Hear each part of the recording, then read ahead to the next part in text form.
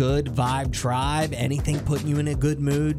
Remembering doing it this weekend, or maybe you're excited for something you have coming up this week and want to let us know, just share it with us, and then someone who needs a little extra smile to get going this Monday morning can have it from your story. 601-995-1017. What you got, Allison? I treated myself a little bit this weekend. I decided whenever I woke up Saturday morning, like, no, you know what? I don't want coffee.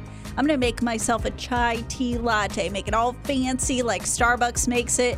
I did it again Sunday morning because it was so delicious. And I was like, I've earned this. Good for you. I had a fantastic time at Timber Tavern on Saturday. It is a really, really cool spot. If you're looking for like a date night spot or family fun, they've got axe throwing lanes, they've got pool tables, they have a bar, and what a fun spot. Thank you so much to Megan, Tracy, and Alan and everybody over at Timber Tavern. You could tell how much work they put in to that place. You could see some of the pictures from Timber Tavern on the Adam and Allison Facebook page. Just text the word FACE, F-A-C-E, to 601-995-1017, and you'll get a link to the Adam and Allison Facebook page, and you can check out Timber Tavern.